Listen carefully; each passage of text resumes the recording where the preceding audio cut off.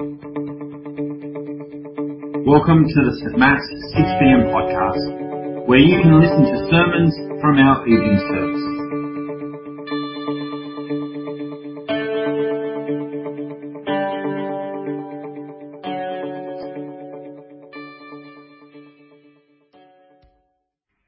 Good evening, everyone. My name's Ron, and it's great to be here, and it's great to have you here as well in the building. And for those of you who are online, it's great that you could join us as well. As I get older, a number of memories kind of just blur into one, and it's hard to distinguish them all as I try and map them out on some sort of timeline. But some memories remain very clear. And for me, one such memory that is crystal clear for me is the moment when Julie told me that we were pregnant with our first child, or she was pregnant actually, but we were going to have our first child. I had two conflicting emotions in that moment. I was overjoyed on the one hand, and I was overwhelmed on the other. Overjoyed at the prospect of having a child, the privilege of being able to raise a child and be a father. Overwhelmed because I was acutely aware that I had no idea what to do when it came to being a father. I needed someone to follow. And so I looked around, sussed some people out, sized some people up, trying to find someone who I could follow. But I wasn't just going to follow anyone. In fact, before you follow, you want to know where you're going. I wanted someone who had the authority to speak as a dad, who had some runs on the board. I wanted someone who had a clear focus on not just being a father, but being a godly father. And I wanted someone who could not only point me to the destination, but someone who could help me get there. Someone who could take me to that place. God was very kind and provided me with someone who I'm incredibly grateful for, someone who had an impact on me, and by extension, I trust had an impact on my children and quite possibly on my grandchildren. Who do you follow? Maybe not when it comes to being a parent, but who do you follow? And how do you determine who it is that you will follow?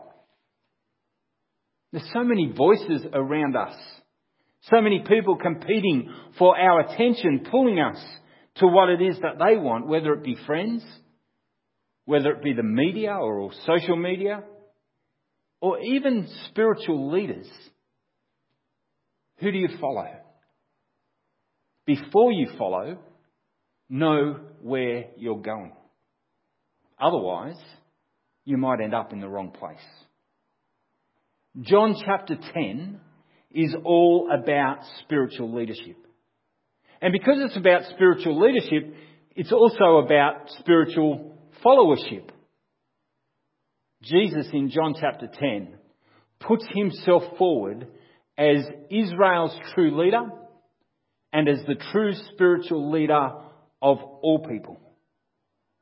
He is the one who claims authority, who has the leadership focus, and who is able to take us to the destination that we most desire. But to understand John chapter 10, we need to understand its backdrop. And the first bit of background we need to understand is that of the Old Testament. The Old Testament is littered with examples of leadership gone wrong. It also has some examples of leadership that went okay. The language that the Old Testament uses to talk about leadership is that of sheep and shepherds.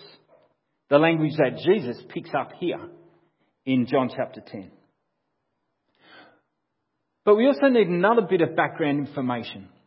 And this one doesn't come out of the Old Testament itself, but comes from that time between the end of the Old Testament and the arrival of Jesus. In the 2nd century BC, the Greeks were ruling Israel, and they'd taken over the temple, and some Grecian Jews were running the temple, but they were basically desecrating it. They were using it for idolatry. In about 165 BC, a faithful Jewish man by the name of Judas Maccabees, he liberated the temple. He rededicated the temple to the service of God. And he began a feast, remembering the rededication and reflecting on spiritual leadership. That feast you may know as Hanukkah. John chapter 10 calls it the Feast of Dedication. And at that feast, one of the things that would happen is an opportunity to re-examine spiritual leadership. To make sure that before you follow, you know where you're going. And they would re-examine spiritual leadership in the context of Ezekiel 34, an Old Testament passage that speaks of bad shepherds and gives hope for God himself being the shepherd of his people one day. A good shepherd. They would even read Ezekiel chapter 34 in the temple in Jerusalem. And then the other bit of Old Testament information that we throw into all this is that passage, famous psalm that was read to us earlier. Psalm 23, that talks about the Lord being our shepherd. With that in mind, Jesus makes some remarkable statements in John chapter 10. And we're just going to have a look at a few of them. The first one is all about his authority. In verse 7, he says, "Very truly I tell you, I am the gate for the sheep." Now, just before we think about that statement, remember when you see those words, "I am," uttered by Jesus, it's quite possibly, and in this case I think definitely is, a reference to him taking on the revealed name of Yahweh. I am. I am, Jesus says, the gate for the sheep. Jesus gives the Pharisees, the leaders of his day, the picture of him being the only safe way in and out of the sheep pen. Thieves and robbers might climb over the wall of the sheep pen. They enter to destroy. The one who goes through the gate is the shepherd. But notice that Jesus doesn't just say he's a shepherd who uses the gate, not climbing over the wall. What does Jesus say? He says, "I am the gate." Jesus just isn't a protector of the sheep. He's claiming to be the protector of the sheep. Jesus isn't just a provider for the sheep that will take them out to pasture. He is the provider. Jesus isn't just a voice of a shepherd, but he is the voice of the good shepherd. He doesn't just ensure that the sheep have life. He gives them full life, abundant life. In the despair and anxiety that many of us have experienced, perhaps all of us at some time over the last 18 months, I have seen countless times where Jesus has provided abundant life, even in the midst of difficulty. Christians still live with anxiety. Christians still experience grief. But knowing the voice of Jesus makes a real difference. There is loss, but all is not lost. There is grief. There is distress. But we do not grieve without a sense of joy at knowing who Jesus is. Jesus doesn't claim authority to lead us out of difficulty into comfort. He claims the authority to provide comfort in the midst of difficulties. exactly like the shepherd in Psalm 23. Psalm 23 verse 4, which says, "Even though I walk through the darkest valley, I will fear no evil, for you are with me. Your rod and your staff, they comfort me." Full life comes not from comfortability, but from hearing the voice of Jesus, from listening to Him, from confidently following Him. So many voices claim authority, but the voice of Jesus provides peace. The voice of Jesus leads us to good pasture. The voice of Jesus provides us with full life. Whose voice do you follow? Hold tightly to the things that Jesus speaks clearly of, and hold loosely to those things that He doesn't speak clearly of. Continue to discern His voice by engaging with His word to discern His voice. Continue to sharpen up your ability to discern His voice by meeting with others and being vulnerable and accountable with them in the things that you're thinking through when it comes to Jesus' voice. Jesus' voice has authority. Jesus' voice will give us full life. If we follow Jesus' voice, we know where we're going. Jesus shows He has spiritual authority, but He also has the leadership focus fitting for a spiritual leader. In the analogy that Jesus uses here, the hired hand cares about the job, but not about the sheep. At the first sign of danger, the hired hand flees. The sheep are abandoned and they're attacked. Spiritual leaders can abandon sheep by being more concerned to protect an institution than to care for its people.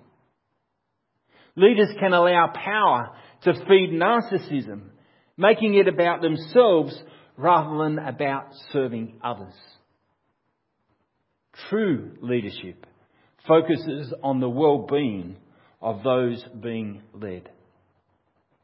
Jesus says in verse 11, and I think this will come up on your screen, "I am the good shepherd. The good shepherd lays down his life for the sheep." You never have to second guess what you're getting with Jesus. Bad shepherds care about themselves. The good shepherd lays down his life for his sheep. So focused on laying down his life was Jesus that he mentions this not one, not two, but 5 times in just a couple of verses. That he would lay down his life for his sheep.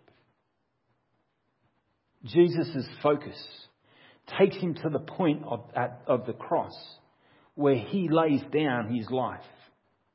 There at the cross, Jesus will not be the victim of a human conspiracy. Rather, he is a willing, sacrificial shepherd. There at the cross, Jesus will not be a guilty criminal, but will lay his life down to take the guilt of others. And there at the cross, Jesus is not the subject of an angry God, but rather united with God the Father in the greatest act of love for the world. And there, with the Father, Jesus will take up his life again. He will be resurrected. He will be revealed as the true and permanent spiritual leader of all who will come to him. Jesus' focus of laying down his life was certainly for the sheep of this pen, as he says, referring to the Jewish people. But Jesus also has sheep of another pen. Gentiles, he's referring to, non-Jews. And his eyes are on them also.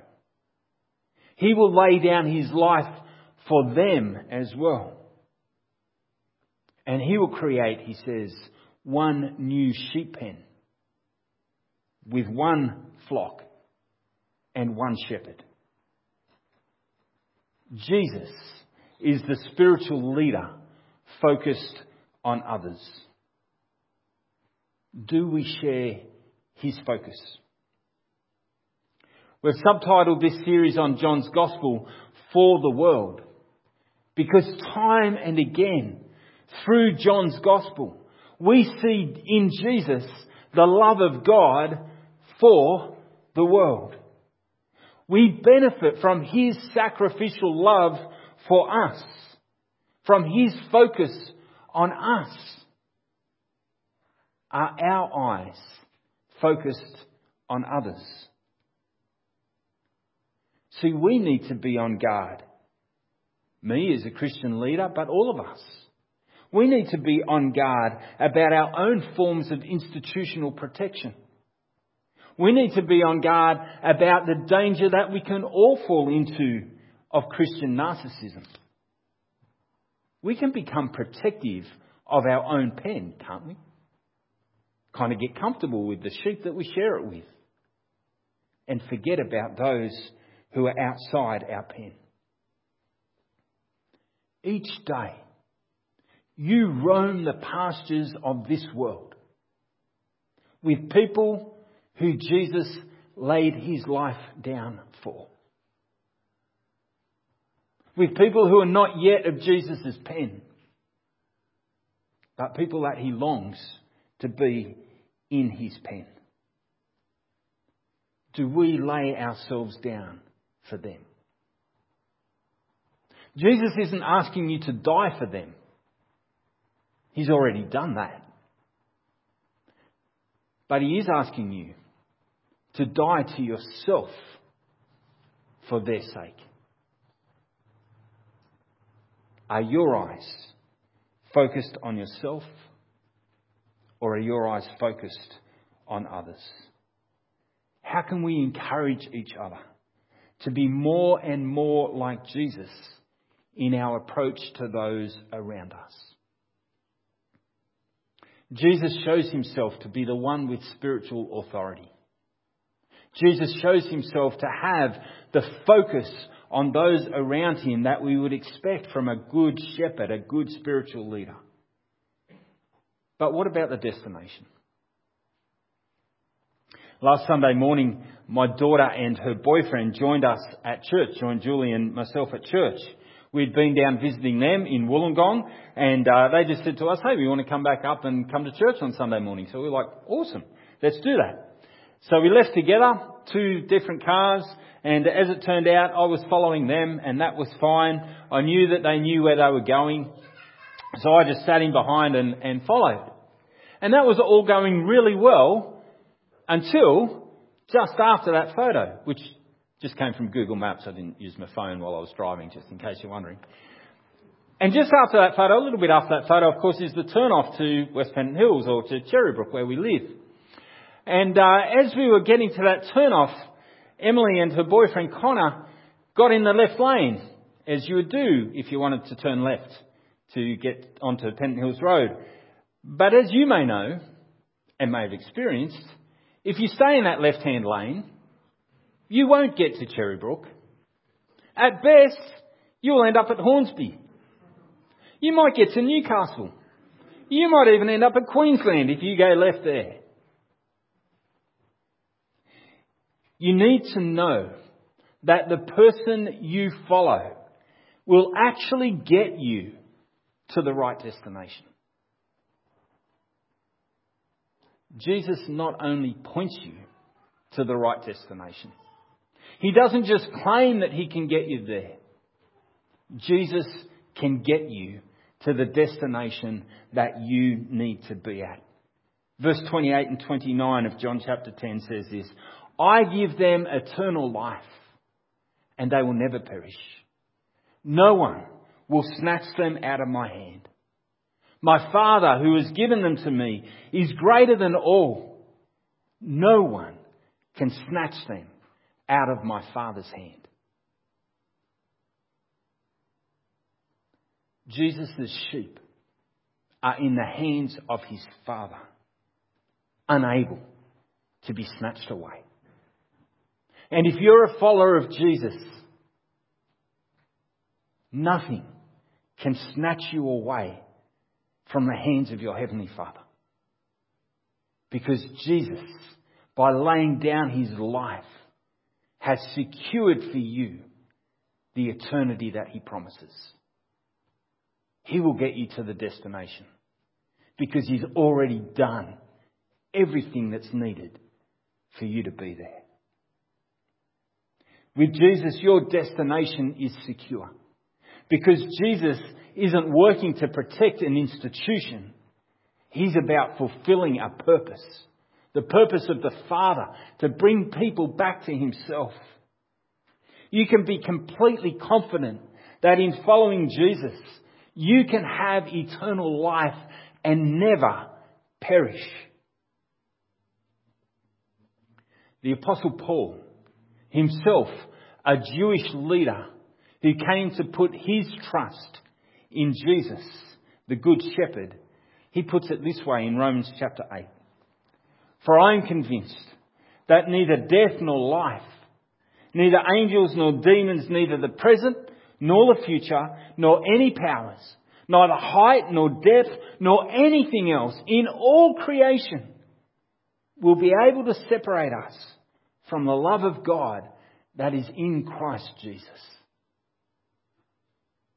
Jesus has done everything to secure your eternity. Nothing in all creation can snatch you out of his hand. If you're a follower of Jesus, you know where you're going. If you follow Jesus, your destination is secure. But not all follow. At the end of this story, some go to seize Jesus. No doubt, though the text doesn't tell us, others probably just shrug. Others were told, pick up stones to throw them to stone Jesus. And yet some believed. Some put their trust in Jesus as the spiritual leader. What about you? Are you following Jesus? Are you listening to Jesus' voice? Are your eyes focused for the world? Or are you following someone or something else? At the end of the day, we all follow someone or something. Before you follow, know where you're going. Heavenly Father, thank you that in Jesus you have given us the Good Shepherd, the ultimate leader, the one who has authority, the one who has the focus fitting for a leader, and the one who can take us to the ultimate destination. Lord, may we live as followers of him, listening to his voice, experiencing his comfort, and looking forward to the end of the journey that he's taking us on. We pray in his name. Amen.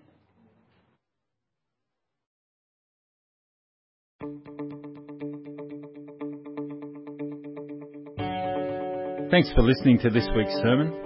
St Matt's West Pennant Hills 6pm congregation is a collection of people who want to be changed by Jesus, to have a deeper connection with God, deeper community with one another, and deeper concern for our world. We'd love you to join us on a Sunday soon. For all the details, check out our website at stmats.org.au and be sure to subscribe to our podcast so you don't miss a sermon.